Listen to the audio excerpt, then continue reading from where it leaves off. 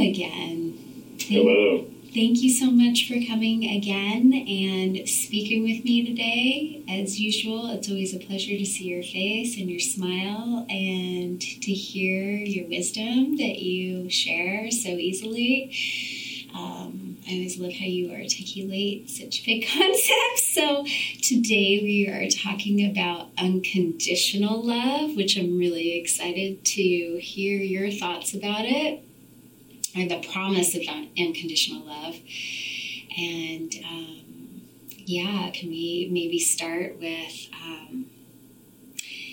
I have a bunch of things written down, but what is the difference between conditional and unconditional love? Maybe we should start there, don't you think? That's a great place to start. Okay. Yeah. Yeah. Do you want to take over? Or shall I? I'd love to hear your thoughts. Yeah, start us off. Okay, all right. Well, I wrote down some things. I said, to start off with. So first of all, I think there's a lot of confusion around what love is. So love is not just a feeling. Love is actually a behavior. And I think sometimes we can get really consumed in the feelings of love, right? But love is also a behavior or a conscious choice. When we are loving somebody, regardless of how we're loving them, that we are making a conscious choice to do so, and that it actually takes a little bit of effort, especially if we're talking about unconditional love. So conditional love, we'll start with that, right? Some of us were raised with conditional love. I know I was. And conditional love might sound like this. I always gave you so much love, and this is the thanks I get. Ouch. Or your father and I wanted you to be a doctor, and we've done everything for you, and now we are disappointed with your choice to be an artist. Right? So conditional love comes with strings attached. Conditional love means I will love you on the basis that you reward me in doing these things for me or having these conditions around that particular gesture, right? And if you don't continue to do that, I will punish you or withdraw my love from you in some way. And in my opinion, unconditional love is not just boundless, right? It's not just not having boundaries and just loving. I know I call this loving everything, but loving everything without any consequence, right? It's not just, the feeling of forgiving, every single boundary misstep or whatever. It's really, truly allowing yourself to love someone in midst of a disagreement or not seeing eye to eye or a mistake, or it's loving somebody and recognizing that they're a separate person than you, but giving freely of your love. Let's see. So unconditional love means I love you without any condition, right? So I'm freely giving you this love irregardless of your behavior. And there are no strings attached to it. Let's see. And loving somebody and not worried about the benefits that you might receive in return as well, I think is also important to state. And then let's see, did I have anything else? Yeah, not worried about what you're going to receive in return. Okay. Is that a good start? I think that's a great, succinct primer. Yeah. Okay. Yeah, good. well done. Did you have anything else that you wanted to add to the two of those? Or what your experience of that has been? Yes. So, I think you defined it well. By definition, conditional love, there is a condition that is part of that equation. Mm-hmm. And if that condition is not met, then the love is not there. And this is an improper wielding of this powerful, magical force that is love. It's an improper wielding.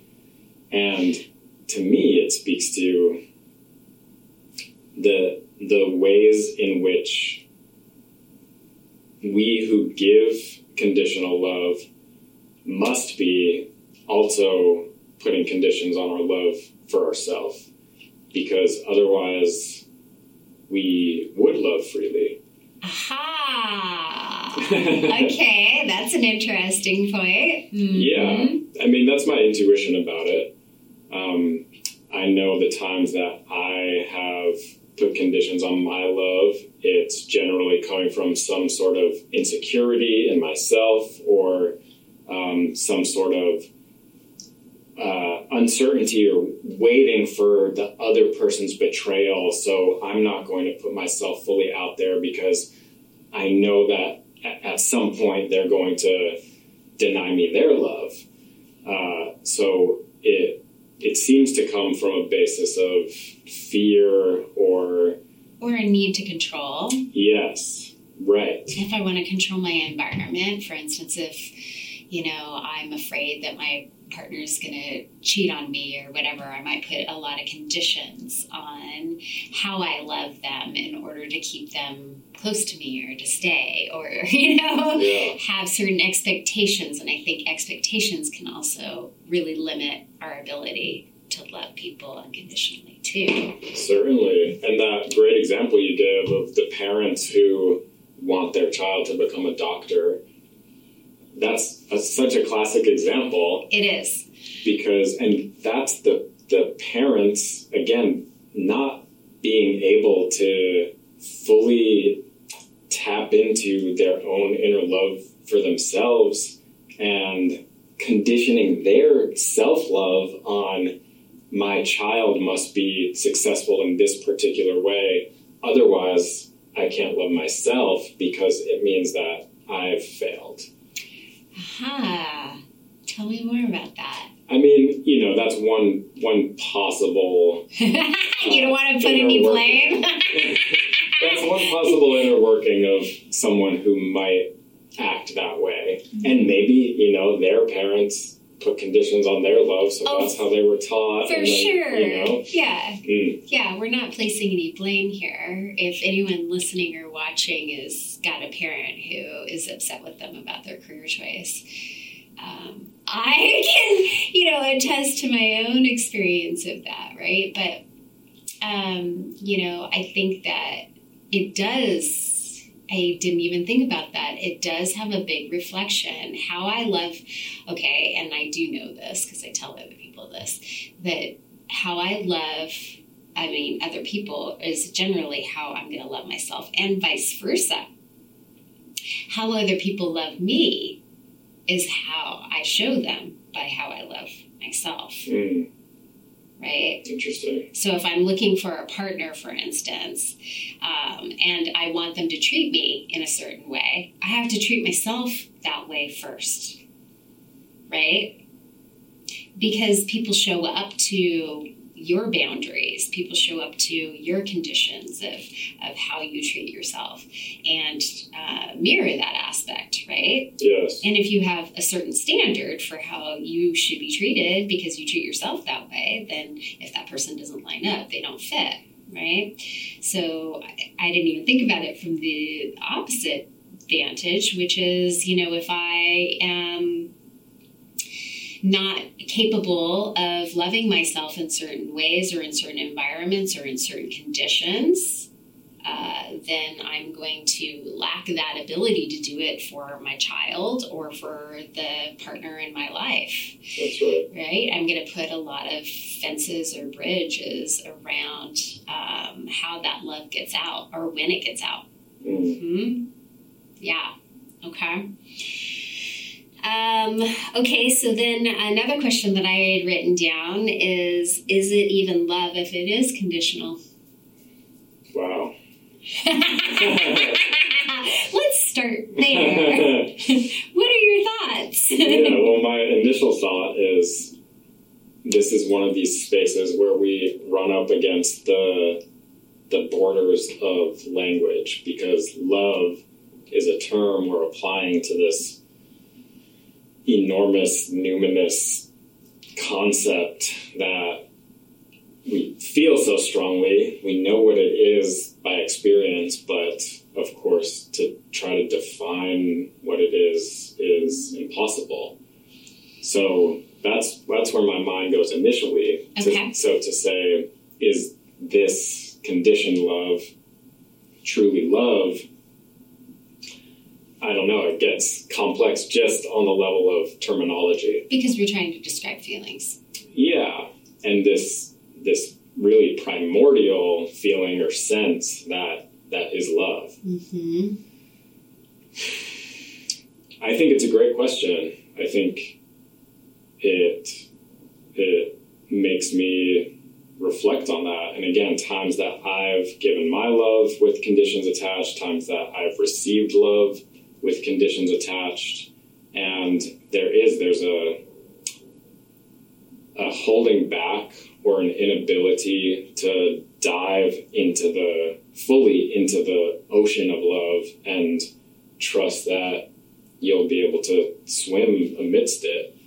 The conditional love is kind of dipping toes in the water or wading up to the waist, but keeping your guard up and thinking, oh, this wave that's far out in the distance is going to smash me in the face, so I can't submerge myself into the ocean of love. However, love is love, right? So the parent who is implying, I cannot fully love you unless you become this person that I want you to be, there still is probably true love there. Mm-hmm. You know, I'm sure I can't speak for every parent of a child. No, of course not. Yeah. But in the vast majority of cases, even the parents who do give those kind of conditions, I imagine that there's true love there. So do you consider love then emerging with another person?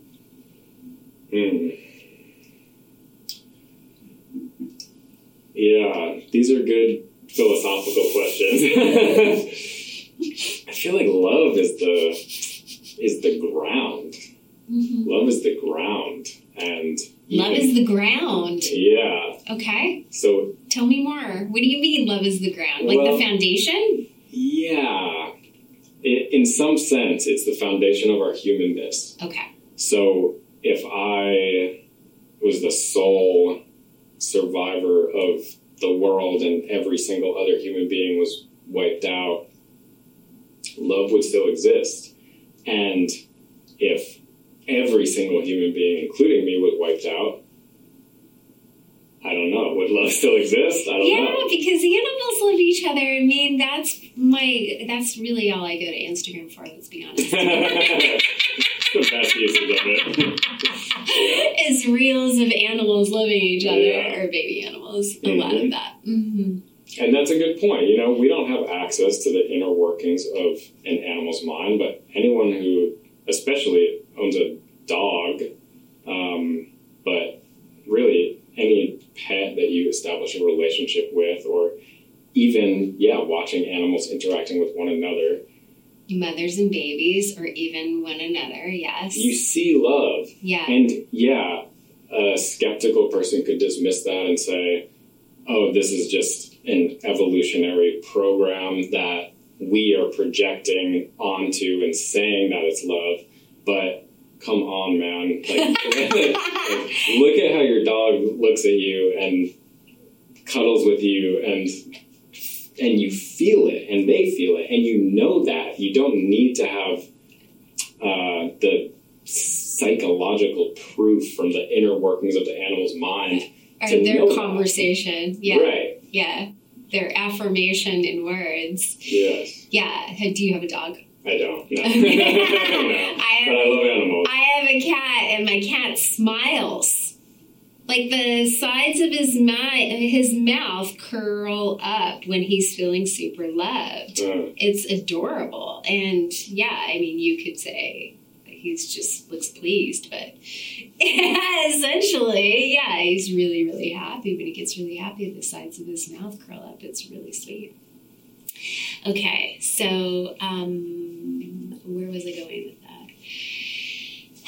We were talking about animals and the planet and whether or not there would still be love even if you were the last person here. And so let's switch gears. How did you learn unconditional love? I feel like I'm ever learning it. And I feel like I can tap into it at times, and other times I have difficulty or am unable to tap into it. So I feel like I'm ever learning it. It's an ongoing process of feeling into that. That was a really honest answer. Yeah. Thank you. Yeah. Okay, so do you mind me leaning in there a little bit more? Sure. So you're still learning it. You're still learning it. For anyone's listening, Keith is a coach, right? And we sometimes are healing ourselves while coaching others too, right? We're not perfect. I never admit to being perfect myself, but okay, so you find it hard to find? At times, and I find it easy to find at times. Does it depend on the person that you're around? Oh, certainly, and because if we're talking about unconditional love and we're talking about loving everything, then we need to look at the full scope of what we're talking about here. Okay. That means loving the person who has done the worst things to you in the world. That's right. Like, what an immense challenge. Right. That means loving people who commit atrocities. Yep. It's like, come on, that's nearly impossible, but it's not impossible. It's not impossible. And you can look at examples of beings who, throughout history, who speak to this state and who live in this state. And one of the greatest teachers that I've ever encountered is Thich Nhat Hanh, and the Buddhist monk. And if you watch recordings of him speaking, you feel the unconditional love. There is no pretense there. There is no he's not grasping for it. He embodies it. He lives it, or he did. He died a few years ago, but that man achieved this state. Yeah. And so it's possible. Like, I've heard him tell stories of horrible things that he's witnessed, or people that he's helped that have done horrible things, and he's helped them come to healing through loving themselves. Yep. That's what it's about. Yeah. Mm-hmm. But I also think when it comes to, let's go back to atrocities, right? Or the ability to love somebody no matter what they've done, even if they haven't done it to you, but they've done it towards somebody else. So let's sit there for a second. So in my experience, that requires something called, or two things.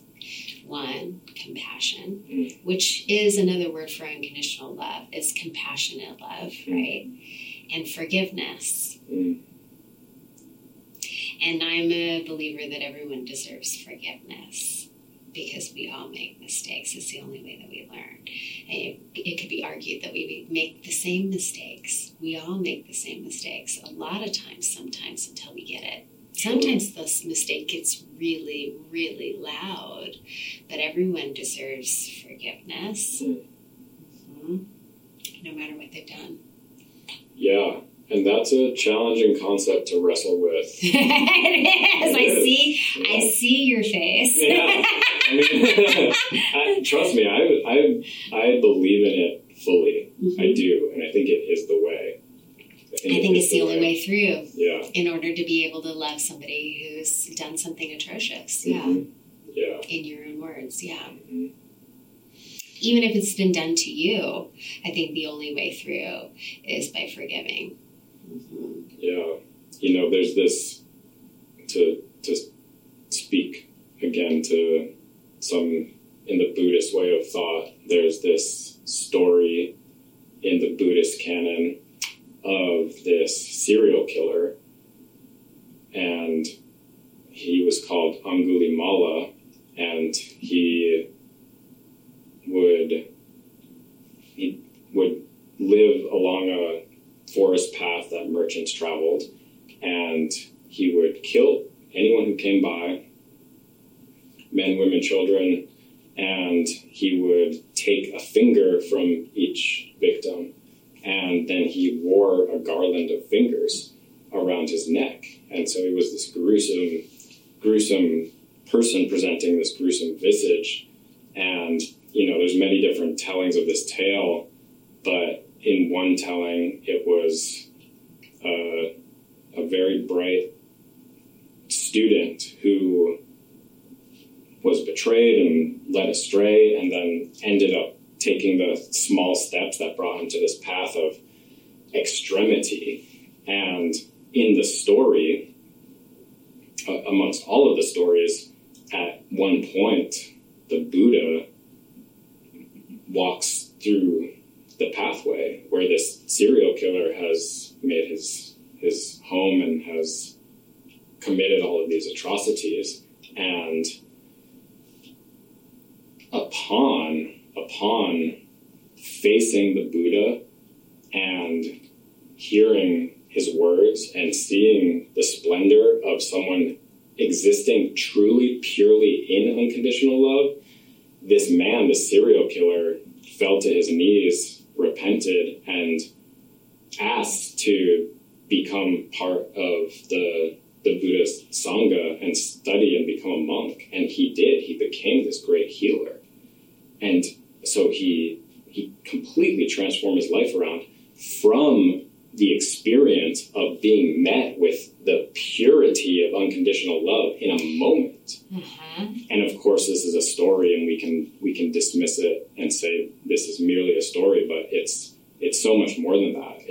I think it taps into a deep truth that nobody is too far gone. The most far gone of the far gone is not too far gone and can be brought back with the right condition of unconditional love, being truly held in the presence of the pure light of love. And so I love this story because it speaks so directly to that possibility. Mm-hmm. Well, it's the true source of healing, right? Is love, right? And in being able to be, like you said, you were talking about sometimes it's challenging to be to find unconditional love. I find just even with healing that it's really imperative to sprinkle in love in the places that you never received it. So with regards to your story, if somebody hasn't received the love that they need in their life, right? If that was never shared with them, either through their parents or through society or through their environment, through peers, or if there were certain misgivings around their experience, if they were trapped in the worst conditions, if they were not, I mean, even a baby, they study in orphanages. If a baby isn't given love, they essentially give up and start to die. So we know that it's truly something that benefits us, but I don't think we recognize how much of it is missing, not only in this world, but within ourselves at times. Certainly, yeah. And I think that I can't say all problems can be solved with love, but in a sense, they kind of are. I mean, even in religious teachings, right? We go to Christianity. When you were talking, I was thinking, like, you know, I was taught when I was a kid, God is love, right? Mm-hmm. Or I'm an energy healer. I'm a Reiki master teacher, and essentially, Reiki, those two words, I mean, broken down into like English because they're Japanese, is God's love. Prana is universal, compassionate life force energy, excuse me. So that energy, that compassionate love energy that I channel, or that, you know, you ask for in prayer, or that you are asking for, is essentially more love. We just don't always know that we can ask for it. Yeah. Right? And yeah, some of us are conditioned to not believe it will be there when we ask for it. When we do ask for it, because our previous experiences have been that nobody has had it for us.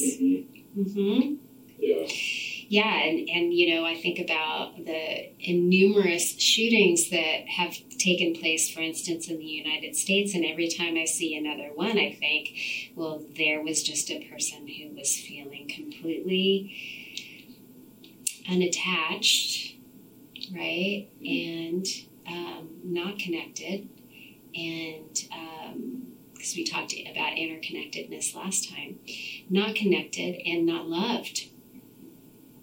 Or you think about somebody who's at the question of suicide in their life, and they're not feeling like anyone cares, and that they are unloved.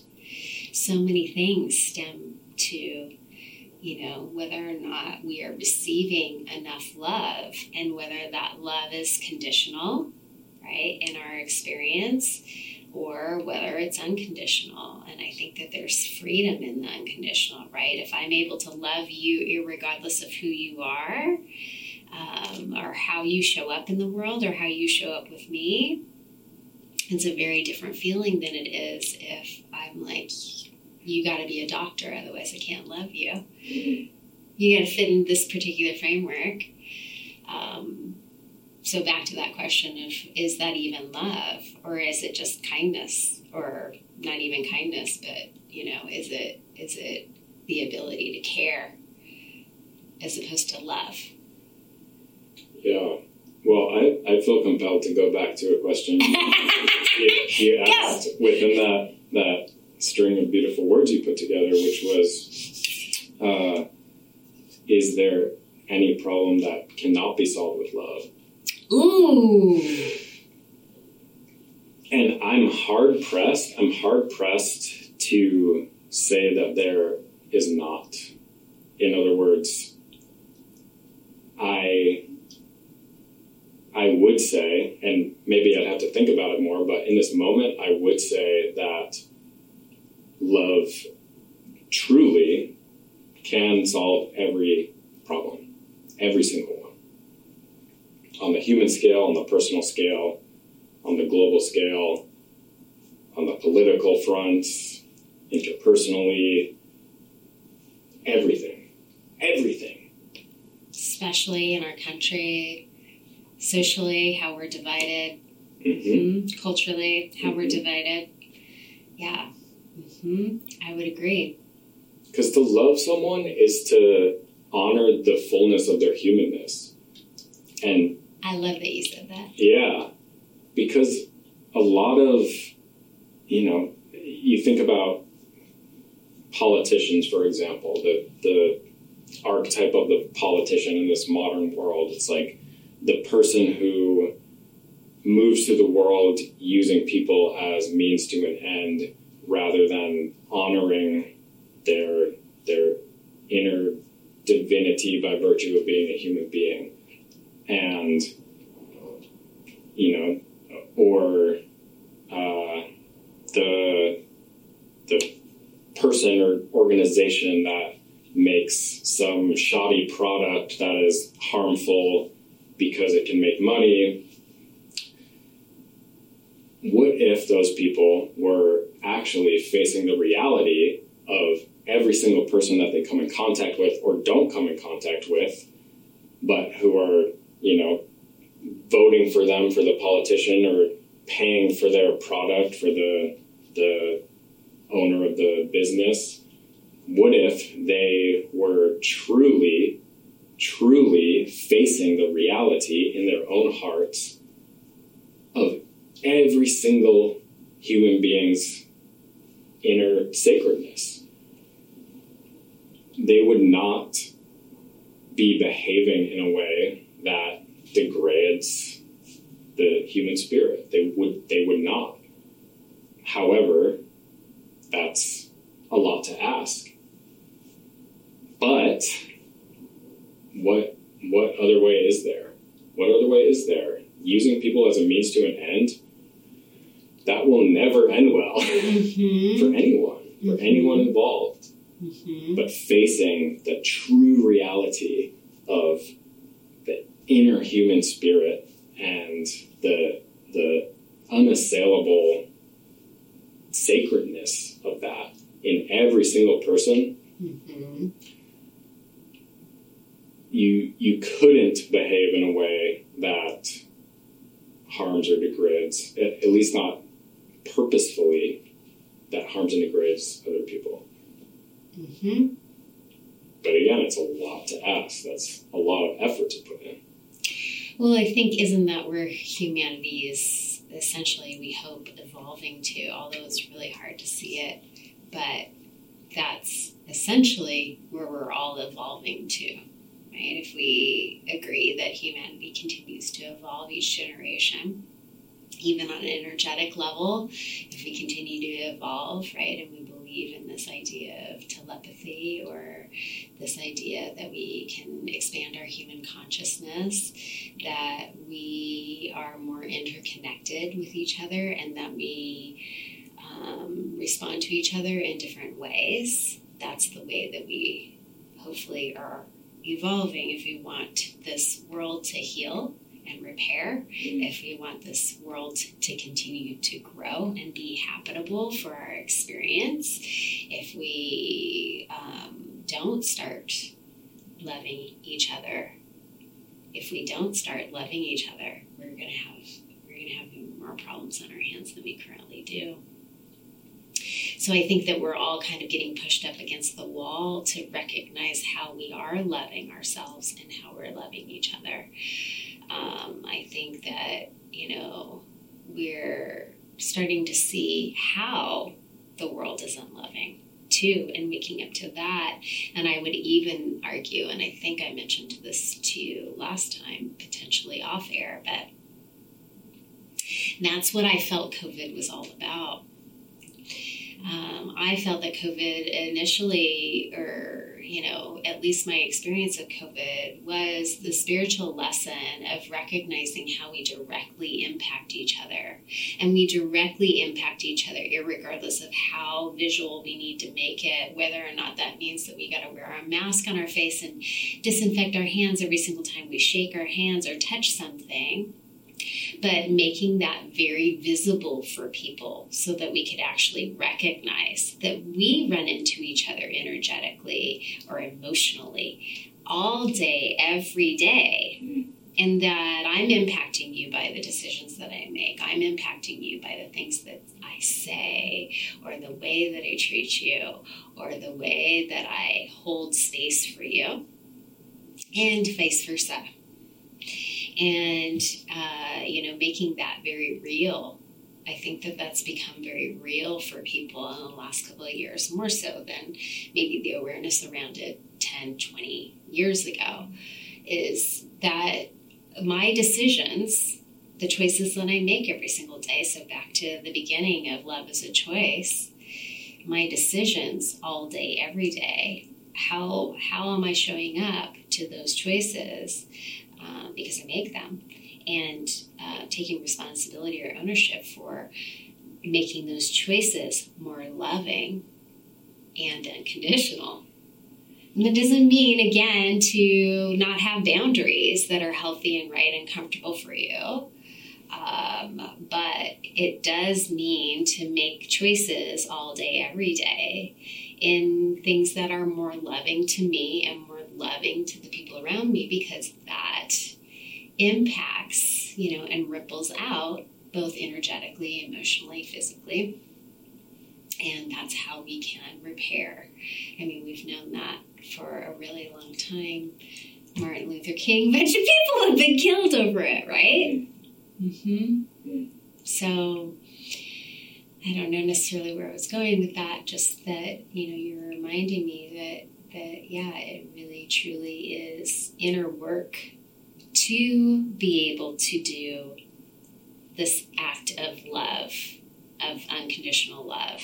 And it doesn't always come easy for us if it wasn't modeled, or we haven't read something that has inspired us or taught us some sort of philosophy around it, or some sort of education, or if we grew up in an environment that wasn't incredibly loving, then that's something that we're having to learn how to do on our own.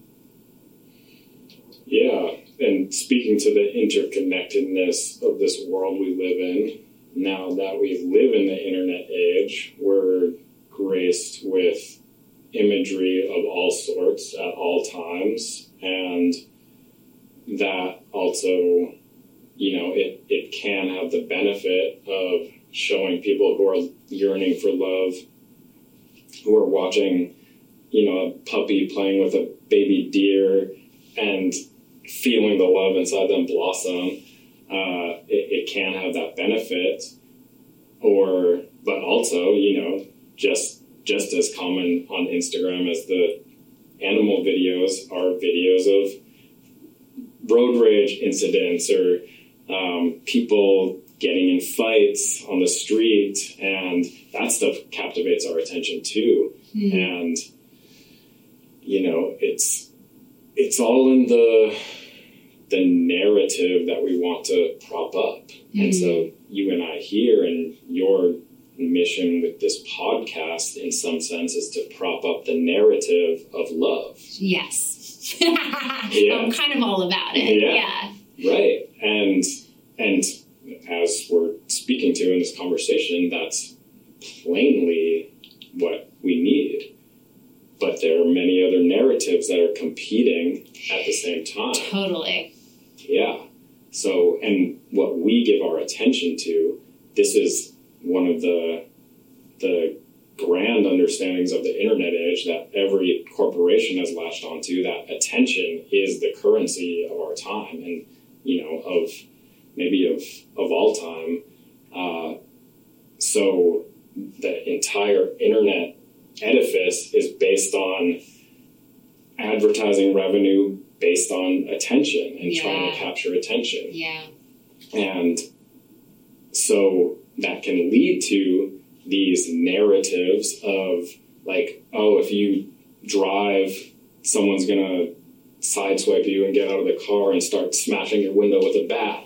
Or if you go into a fast food restaurant, someone's going to start a fight. And it's like the narrative that the violent impulse and even like the pang of satisfaction that you get when you watch one of these videos and you see someone who was starting trouble get knocked out or something, like there's this interesting pang of satisfaction that people derive from that, and that's why they watch those videos. Yeah, I think that's just buried resentment and anger.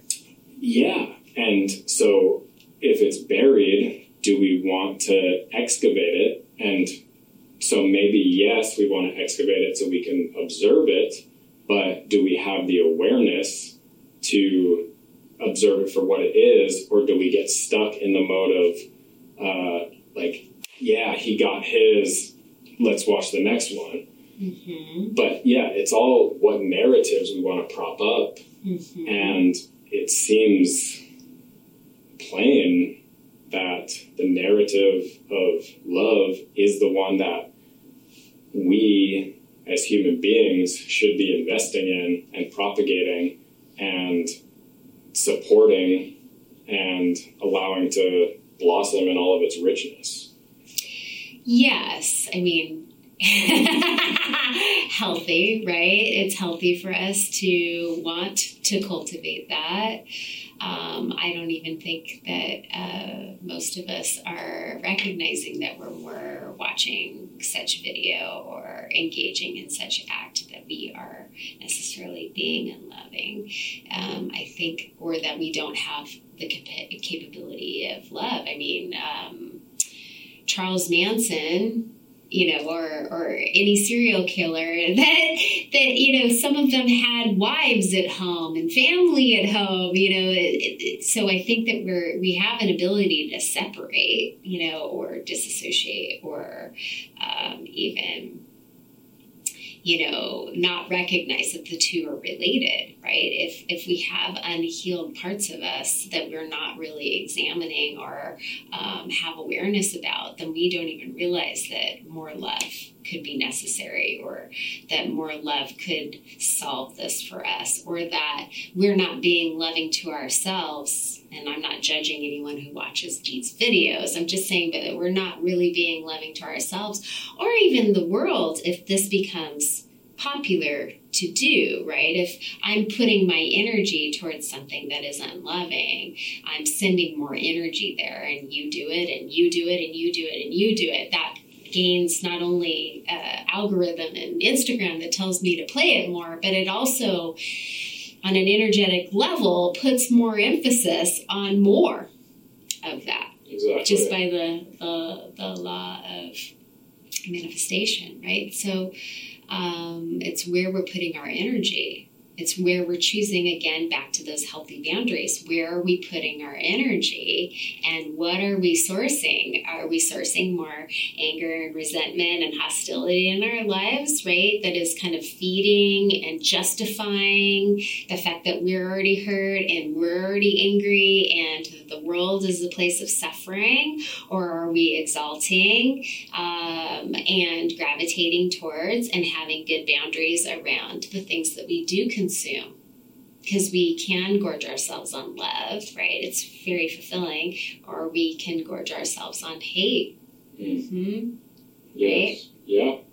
And it's not to say that we should simply close our eyes to the reality of the darkness that exists and the violence and all of those impulses. It's not all love and light. Yeah. But we can bring love.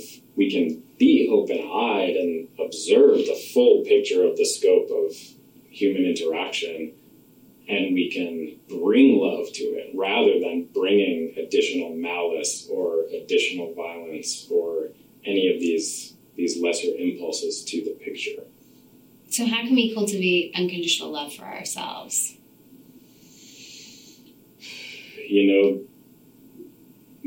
The self seems to be, for most people, the most difficult person to love. Right? Yeah. Yeah. Because we know ourselves so intimately. It's like, I know every way I've wronged another person. Like, I know myself so intimately because I've been with myself my entire life. Yes. I've experienced everything I've done. And so we can look at the fullness of our story and feel as though, I'm not worthy of my own love or another person's love. And a lot of people feel this way. So how do we cultivate it? I mean, you mentioned forgiveness earlier. I think that's a key component of this whole thing. Mm-hmm. Can we learn to forgive ourselves? Mm-hmm. That's an enormously effective act if we can get ourselves there. There's also another idea that comes from the Buddhist way of thinking that is called metta, mm-hmm. M-E-T-T-A, and it's loving kindness. Yes, loving kindness meditation. Yeah, and so people will meditate on metta. Yes. And I used to, in my... Have you practiced it? Yeah, in my me as well. early middle 20s, I would go to a Buddhist center, and there would be a person there who would do this particular guided metta meditation. And it was so powerful because the arc that it would take was, he would start with saying, imagine a little kitten who is, in a alley in a city and is starved and helpless. Yeah, helpless and wet with rain and, just like such a sorry sight, but this just unbelievably precious little being. Imagine the little kitten and imagine yourself going up to the kitten and having it come to you and then giving it this metta, this sense of loving kindness. And so with a little helpless kitten, it's easy to generate that sense. So that gets the engine running of that way of being. And then it would progress through, the arc would be, you start with the kitten and then you envision someone who you really love. And then you envision someone who you feel maybe neutral toward. Yes. And then you envision someone who you have a difficult relationship with. Yes. And then last, you envision yourself. And at each step along this way, you're churning this energy of metta within yourself, and you're directing it to each of these people. And so you build up the ability to feel this, and you end with giving it to yourself. And I think there's some wisdom there that, again, if the self is the most difficult person to love for most people, then you maybe don't just jump right in to trying to generate that sense for yourself. You work your way through it by working your way through people or beings that you already can generate that sense for. Okay, so we were discussing the promise of unconditional love, which was kind of the description of what you suggested as a topic, right? So what did you mean by the promise of it? I mean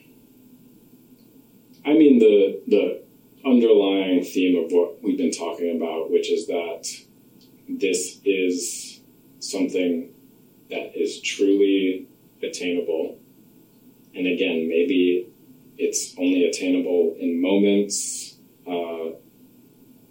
but as you continue to be in that way, it opens up further and further until you become Thich Nhat Hanh in some way, hopefully. But that the promise of it is the promise of human flourishing. Is the same thing. Okay. And if we're moving toward human flourishing, if that's the aim of the human project, which it has to be, because otherwise, what are we doing?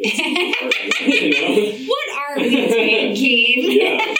It's hard enough just to live a day-to-day life and deal with the normal sufferings of a person without having all of these additional sufferings placed on us by malicious or misguided people. Mm-hmm. That has to stop. It has to.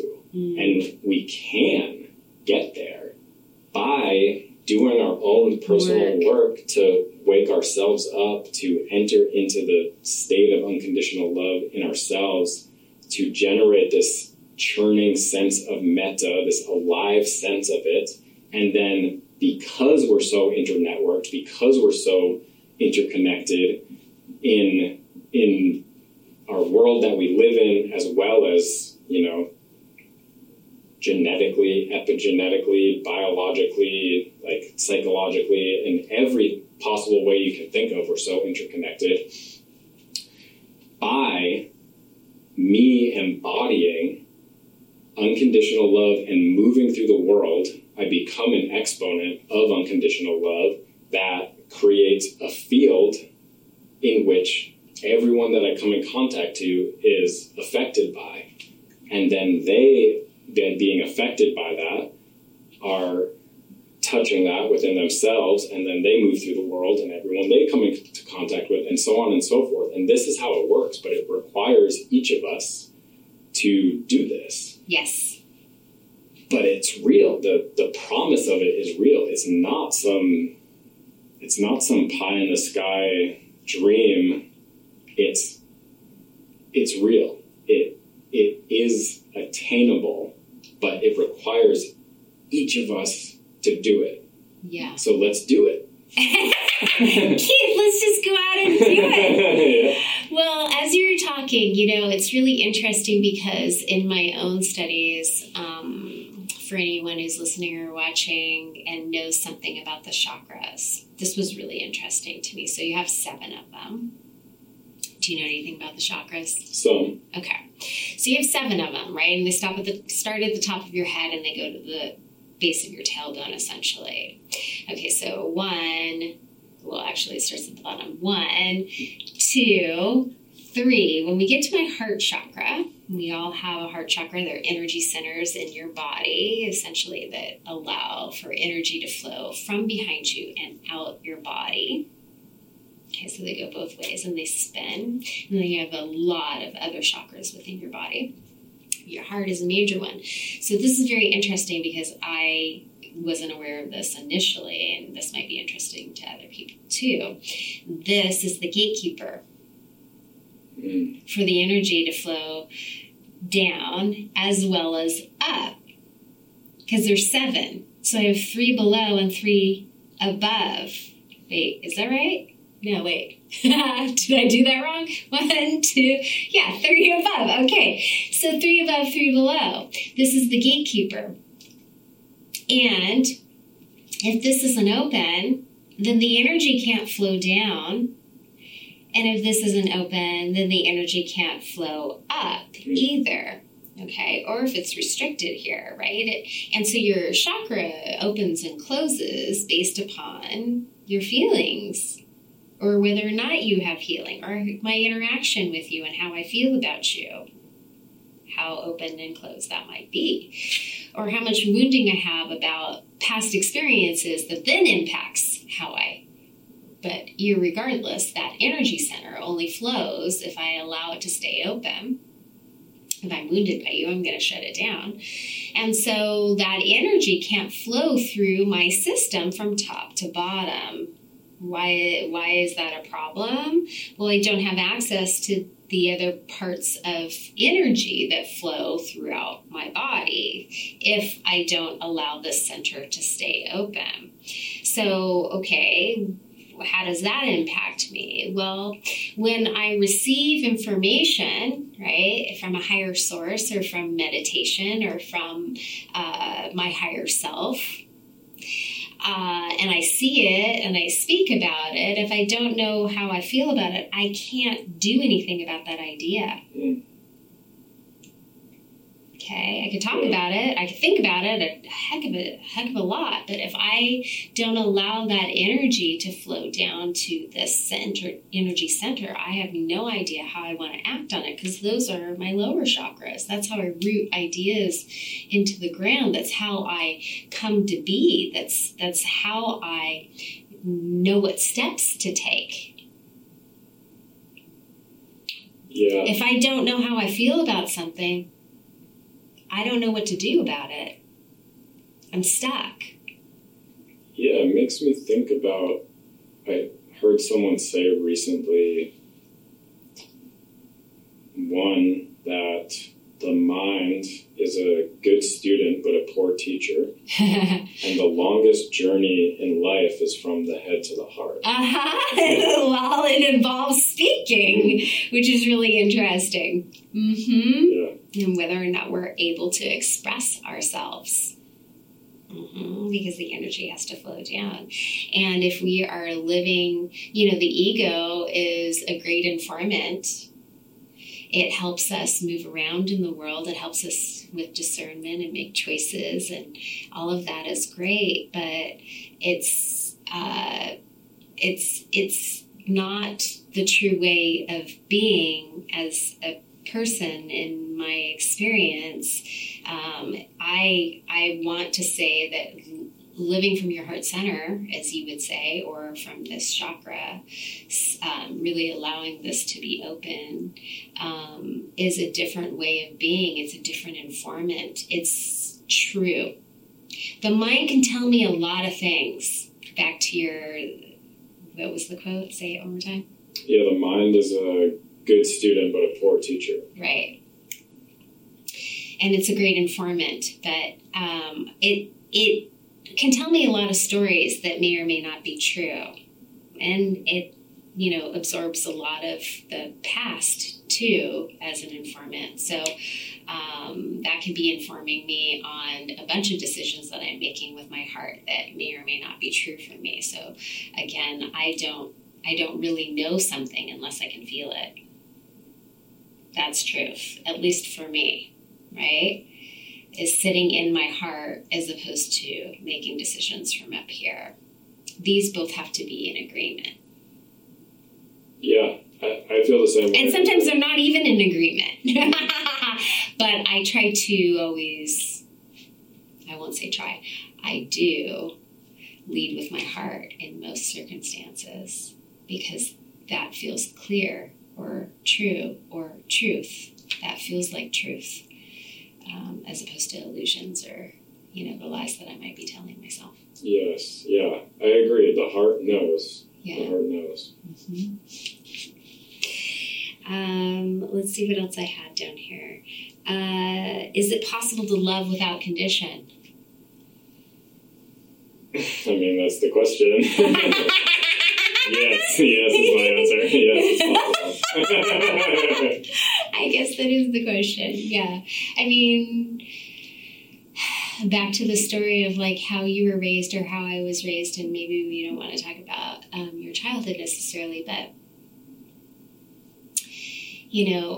how is that unconditional love? How did you stumble upon it? Was it something that you always knew? Was it something that you knew in your family and then was able to use on yourself? Was it modeled to you? Back to how can we cultivate it more? I know that somebody taught it to me, specifically taught me it. Interesting. So was it something that you inherently knew? Can you speak about your own experience? Is something that you inherently knew and then you've learned to cultivate it more as you've gotten older? I would probably say that's true. I feel like for the most part, I received unconditional love from my parents, and certainly as I moved into adulthood, they've always been purely supportive of the path that I've chosen, which feels amazing. And, I can think about my grandmother and sensing into my relationship with her as a child certainly was just, without question, was receiving unconditional love from her. And so I certainly was sourcing it from places, and however, it has been a journey of understanding it and practicing it. And that's been, it's been a journey, and it's been challenging, and it's been rewarding, and it's been fun, and it's been eye-opening. And I'm, like I said at the beginning, I'm still learning. I'm still figuring it out. I'm still walking that path and doing as best as I can to stay on that path, and inevitably faltering off of that path and bringing myself back on, and always striving for that ideal. You really think you're at the beginning? I mean, who's to say where this stuff begins and ends? It just feels... Yeah, it feels, like maybe you're being a little hard on yourself there. I wouldn't consider you being at the beginning at all. I feel like maybe you could be a little more loving in that maybe you're not giving yourself enough credit. Well, I don't think I'm at the beginning. Like I said, I've been walking this path, and it's been a journey of understanding. But I don't know if there's any beginning or end to it. Yes, I get what you're saying. Mm. Yeah. Because to me, it seems to exude from you. Thank you. You're welcome. So, yeah. So, okay. Is there anything else? Oh, I had a question here. How can we learn to cultivate radical honesty in our relationships, maybe when we're not feeling loved? Yeah, that's certainly an ideal that is worth pursuing as well, is that radical honesty. Maybe radical, we don't even need to put that qualifier on it, but honesty, true honesty. That's certainly an ideal to strive for that's in this realm of loving everything. And I would say the condition from which honesty can spring forth is a sense of safety. If we truly felt safe to express the truth that we carry in our heart, then we would do so. Because oftentimes that truth burns at us and we have to let it out and get it out and speak it. But oftentimes we're in relationships where that's not welcome. And maybe we've learned that if we are honest, then we get punished or we get shunned or any number of things of reactions that we don't want. And so we keep it within, or we lie, or we misrepresent ourselves, and then things spread from there. But I think that the condition is safety, and I think it probably works both ways. The condition of safety is honesty, and so they work hand in hand. And so if we can plant seeds in either of those gardens, they're going to help the other grow. What do you mean by without honesty, you can't provide safety? What do you mean by that?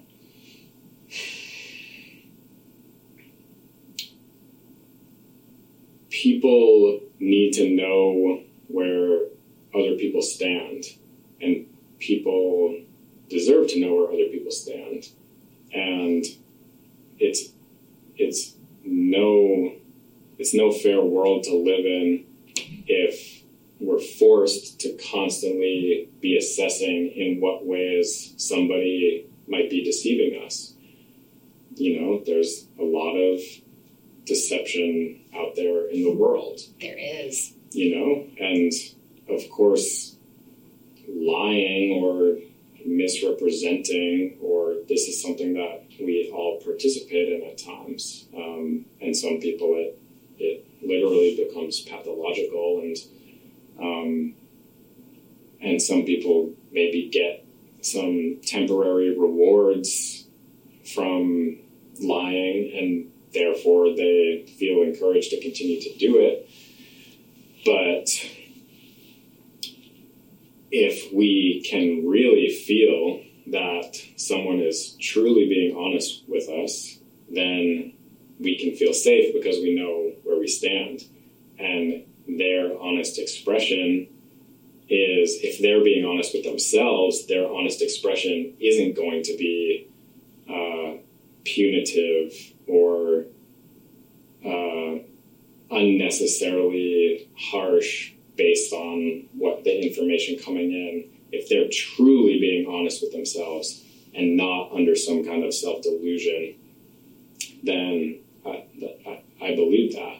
So these forces go hand in hand.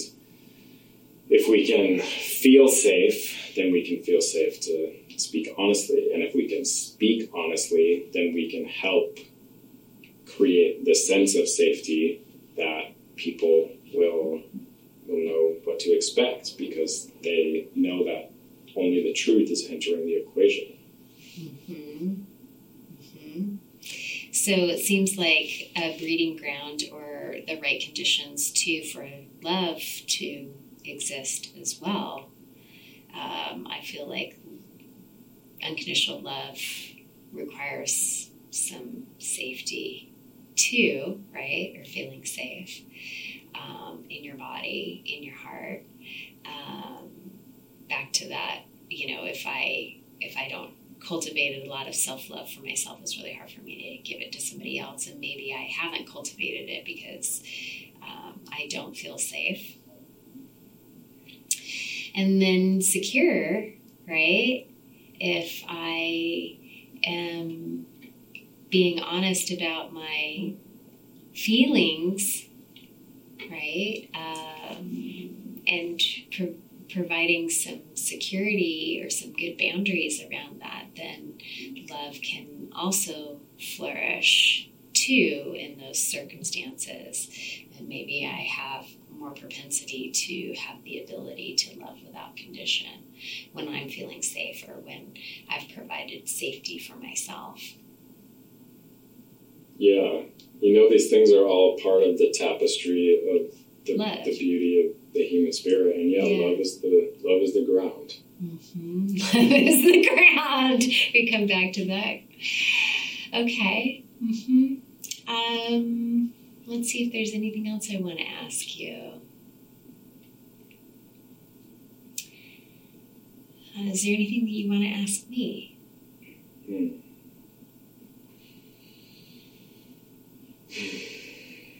Well, I will reflect back to you what you said to me, and that I feel the love in you, and I feel that you shine with the light of love, and so keep doing it. Because it's important. We need it. So I guess how do you think the person listening perhaps can participate in helping the story, the narrative that we're trying to support here of love to grow and spread? Well, like I mentioned earlier, and I think I've even mentioned so far on a different episode, I didn't come across unconditional love, or the concept of unconditional love, until I was in my late teens or early 20s, approximately. And I remember who it was. It was my English teacher, who I ran into much, much later. It was my high school English teacher, who I ran into much later in college through a community college class that I was taking over the summer. And we were both taking it together, pottery class. And she introduced me to the concept of it in conversation, because we were talking about something that I was experiencing in my family at the time. And to me, it was really profound to even think about it that way, because I guess I had never defined it as such, or even recognized that there was a difference. I mean, certainly I'd watched Hallmark movies or seen other people with their families and seen, and I'm not saying that there was no unconditional love in my family. I have no doubt that there is for something, right? But for the most part, I would say that most of my upbringing was based upon conditions. And so, this concept was really new to me. So for anyone listening, it's never too late, so to speak. I was much later in my youth to come across this as a concept. And so you're asking me, like, how can someone cultivate this, or how can someone spread this, or why do people feel it when they come across my the experience of me, so to speak. It was, most of my adult life, I've come to this place, and most people would say that I sit in my higher heart chakra, which is different than your heart chakra. And I think removing the barriers between me and my heart more than anything, I experienced a lot of wounding in my childhood and upbringing and experience of growing up. And I think by doing my own individual work on the things that I'm still wounded about, we mentioned at one point, obviously it's not all love and light. I embrace my shadow side. There's parts of me that I'm not necessarily always proud of. There's parts of me that I don't always want to love. But I do, based upon the fact that I deserve the grace. And where did I come across that? I think that maybe through less judgment of my experience, maybe through more forgiveness of my experience, forgiving myself as well as forgiving other people. Maybe just wanting to express myself in a way that brings safety to others. That safety, I think also it is something that I work hard more than most people to cultivate, to find, to always come back to having compassion, to always try to, or have the ability to understand where somebody else is coming from. I think because I've experienced so many things in my life, so many experiences, you have too. I mean, so many experiences of overcoming incredible challenges or overcoming abuse situations. I think because I've experienced so much, it gives me so much more compassion for other people's experience. Because if I haven't experienced that direct story myself, I've experienced something like it. And so it makes me relatable to your experience. It's no different than why I got into podcasting to begin with, is because I love stories of the human condition, and I love hearing how people overcome things. And so maybe that's always been inspirational for me to overcome too, or transmute that experience in some way, or alchemize that experience. And so how do I sit more in that? I think it's coming back to where we started, which is it's a conscious choice. It's from the moment that I wake up in the morning, and I've made a conscious effort in my adult life to surround myself with people who are more loving, and with an environment that is more loving to me. And going back to my cat who smiles, or going back to things that do make me feel love throughout the day. And I feel very fortunate maybe in the fact that I can have built a career around things that I love doing. And the food that I enjoy, I love eating. And the exercise that I do, I love doing or pursuing, and so I'm constantly stepping more into areas of my life and inputting more loving things, and I think that shows.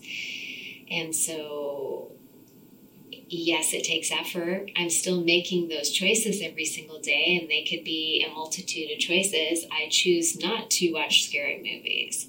I did that in my teenage years. It didn't contribute to a lot for me, I don't watch things that are really, really intense because I'm so impacted by them emotionally and energetically. I have good discernment around what is good for me at this point. I wouldn't, if I saw something like that on Instagram, I would swipe or, I would get away from it because I just don't want to subject myself to harm or suffering. And maybe it's a conscious choice of mine that I don't perpetuate more as much as possible. And it's a conscious decision of mine to not contribute to what I've already suffered. I don't need to throw more logs on the fire because I feel like the bonfire was pretty big when I was younger. And if anything, I've been trying to find ways to extinguish it or to get more buckets of water, right? And so I think that's just a really conscious choice that I made at a certain point in order to heal myself from an autoimmune condition. I recognized, I got very, very clear on the fact that every choice around me was not loving at all. And I worked very hard to replace those choices with more loving things. And so I would say to anybody who's listening or watching that it doesn't have to happen overnight. It's not going to happen overnight. But in having better discernment, you don't have to get rid of all your friends, but you can choose new ones, and when you do, they can treat you better or more loving. And when you are choosing the food that you eat, because food is nurturance, food is love, your relationship to food is how you love yourself, it's how you feed yourself. I mindlessly eat Cheez-Its like nobody's business, or chips, but, are those choices more loving? I also balance it out with things that are more loving or make me feel more alive and more love towards myself and being caring or kind. That I do, maybe people can't quit their jobs or, things that they don't love doing when it comes to career choice at this time in their life, because let's face it, there are some positions that in my life even that I haven't wanted to do, but certainly, was paying the bills or making a sacrifice for that. And in my spare time, I was making choices that were feeding my passions or a goal of mine that felt more loving to help balance that out. Because again, back to that balance, or incorporating your shadow side and being more loving towards the difficult aspects of you or the things, your transgressions, the things that you've done to other people, the things that you may not always love about you and your personality. But I think the way through, again, is to love those different aspects as they come up and recognize that none of us are getting it all right at the same time. So, did I answer that? Yeah, it sounds like building an infrastructure of love in one's life so that you can live in a palace of love, which will help feed the source. Yeah, exactly. Yeah, because it's just a mirror. My experience is a mirror of what I choose to believe and what I think and how I act. I just get more of that all day long. So if I surround myself in a palace of love, then apparently it's working, right? You feel it, because I'm very gentle and kind with myself at this point in my life. And there were many, many years where I was not. Mm-hmm. So again, that conscious choice of giving myself unconditional love, even when I say that thing to my daughter that, wasn't super appropriate, but I was short-tempered or, impatient in the moment or whatever, and going back and making an amends and doing a repair because I do love her and I want her to know that. And it's not about being perfect. It's about forgiving yourself and loving yourself even when other people are not able to, too. Right? And making a conscious choice or effort to put in the maturity, right? The maturity of, and maybe that's it too, as I've become more mature, the maturity of loving people better, loving myself better, just doing a little more each day, just getting better. We're all getting better at it. And we all have the opportunity to get better at it, and some of us will or will not make that choice, but life gets pretty difficult when you remove love out of it. Mm-hmm. Yeah. Yes. Should we stop there? Yeah? Sounds good. Okay. Thank you again. I appreciate you. Likewise. Thank you for having me. Thank you for your question. Of course. And I look forward to having you on again in the future. Yes, we'll talk again. Okay. Thank you, Keith. Thanks.